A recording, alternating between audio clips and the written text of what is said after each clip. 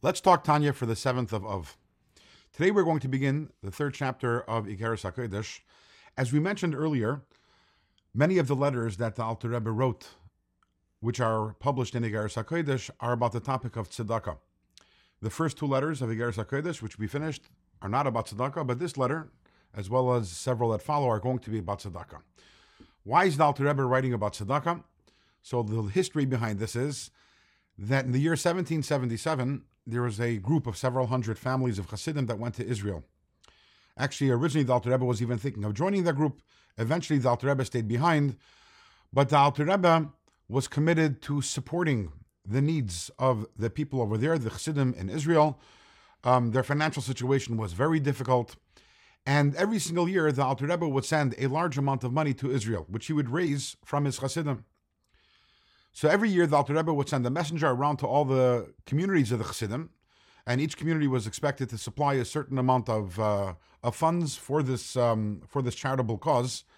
And every single year, the Alter Rebbe would write a letter. It was, you could say, a fundraising letter. The difference is that fundraising letters that we usually get today are like something about telling us about the people are hungry and they're cold.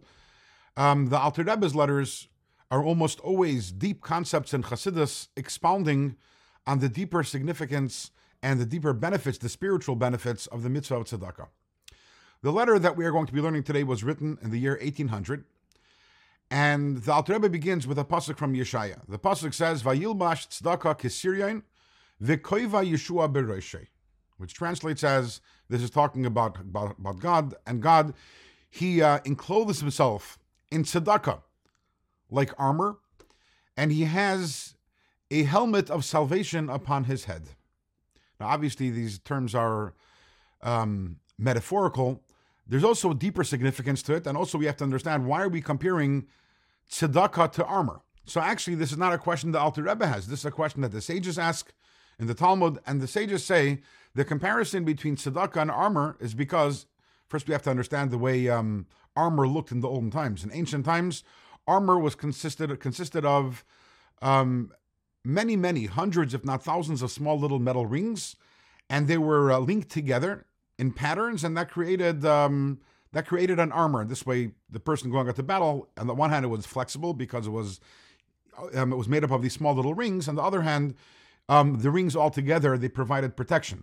So our sages tell us that just like Mas Syrian Zed, just like this armor is made up of tiny little links, each link on its own offers very little protection, but when you put them all together, suddenly you have armor, which is highly protective. The same thing is also in tzedakah. Kol pruta mitztarefes lachesh ben gadol. Every single coin that we give, every small amount that we give, it adds up. It adds up to something large and something significant. The Alter Rebbe is going to give us the deeper understanding of this, but in order to do that, we need to talk a little about tzedakah for a moment. There's something unique about tzedakah, and that is that our sages tell us, schar mitzvah b'hai al maleka, which means don't expect to be rewarded for your mitzvahs over here in this world. In this world, there is no reward. The reward is waiting for us in the world to come. However, the mitzvah of tzedakah is an exception to that rule. The mitzvah of tzedakah, we say that the keren kayemas lo'ilam haba, but periseyan, we have ba'ilam haza, which means that the principal reward remains taka for the next world, but the dividends, we are able to enjoy the dividends of the fruits of the reward over here in this world. Why is it that by all mitzvahs we do not have any reward in this world, and by the mitzvah of tzedakah we do have reward in this world? So Alter Rebbe explains, what is a mitzvah in general? What do we accomplish through doing a mitzvah? When we do a mitzvah, we are drawing down from the infinite light of God, what we call the encompassing light, the Oyer HaSoivev Kol Alman, and we are drawing it down into the world of Atzilus. The world of Atzilus over there, in general, the energy and the light over there is of a limited nature.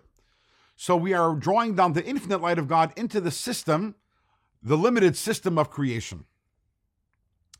That's the world of Atzilus. And then from that infinite light of God, which enters the world of Atzilus, some of that, what the Alter Rebbe describes as a ha'ara de ha'ara, a ray of a ray, descends even into the lower worlds, into the world of Bria, the world of Yetzirah.